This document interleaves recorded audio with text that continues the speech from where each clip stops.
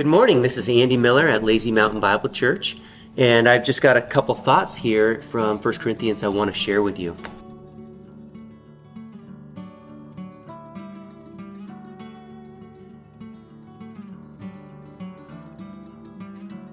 Have you ever heard of the product memory foam? You lay on it and then it remembers the impression that you made on that? Well, I hear it's a wonderful product. And as I was thinking about this passage, I realized that humans are a lot like memory foam. We remember the imprint that other people make on us, both positive and negative. And when we remember the good things that people do, how they speak into our lives or encourage us, that's healthy for our relationships. But what if we are remembering all of the negative things? When somebody's unfair or when they're unkind, when they wrong us with their words or their actions, do we add those up? Do we mark those down kind of in a record in our heart? Do we keep account of those? Well, if you do, you're not alone. This is a common problem for people because people have great memories.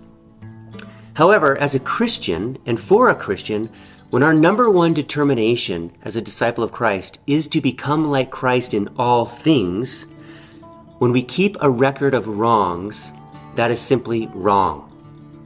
The Bible tells us in 1 Corinthians 13 verse 5 that love does not take into account a wrong suffered. Harboring a list in our heart of wrongs suffered becomes a major hindrance for us in extending love to that person. It becomes a source of bitterness, and frankly, it breaks the golden rule of do unto others as you would have them do unto you. Now, as for me, I can't stand it when people are constantly reminding me of my mistakes. So when I do that to other people, I'm not loving. I'm just a big fat hypocrite.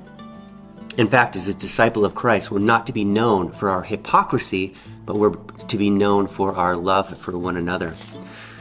Well, Jesus didn't let our ungodliness hinder his kindness towards us. Romans 5:8 says, God demonstrated his own love towards us in that while we were yet sinners, Christ died for us. So how is Jesus able to show us love day after day, moment by moment?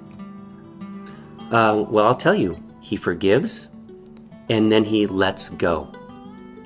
Psalm 103:12 tells us, as far as the east is from the west, that's how far he has removed our transgressions from us. And in Hebrews chapter 8, verse 12, talking about the new covenant, the new promise that's been inaugurated through the blood of Christ, he says this, I will be merciful to their iniquities, and I will remember their sins no more.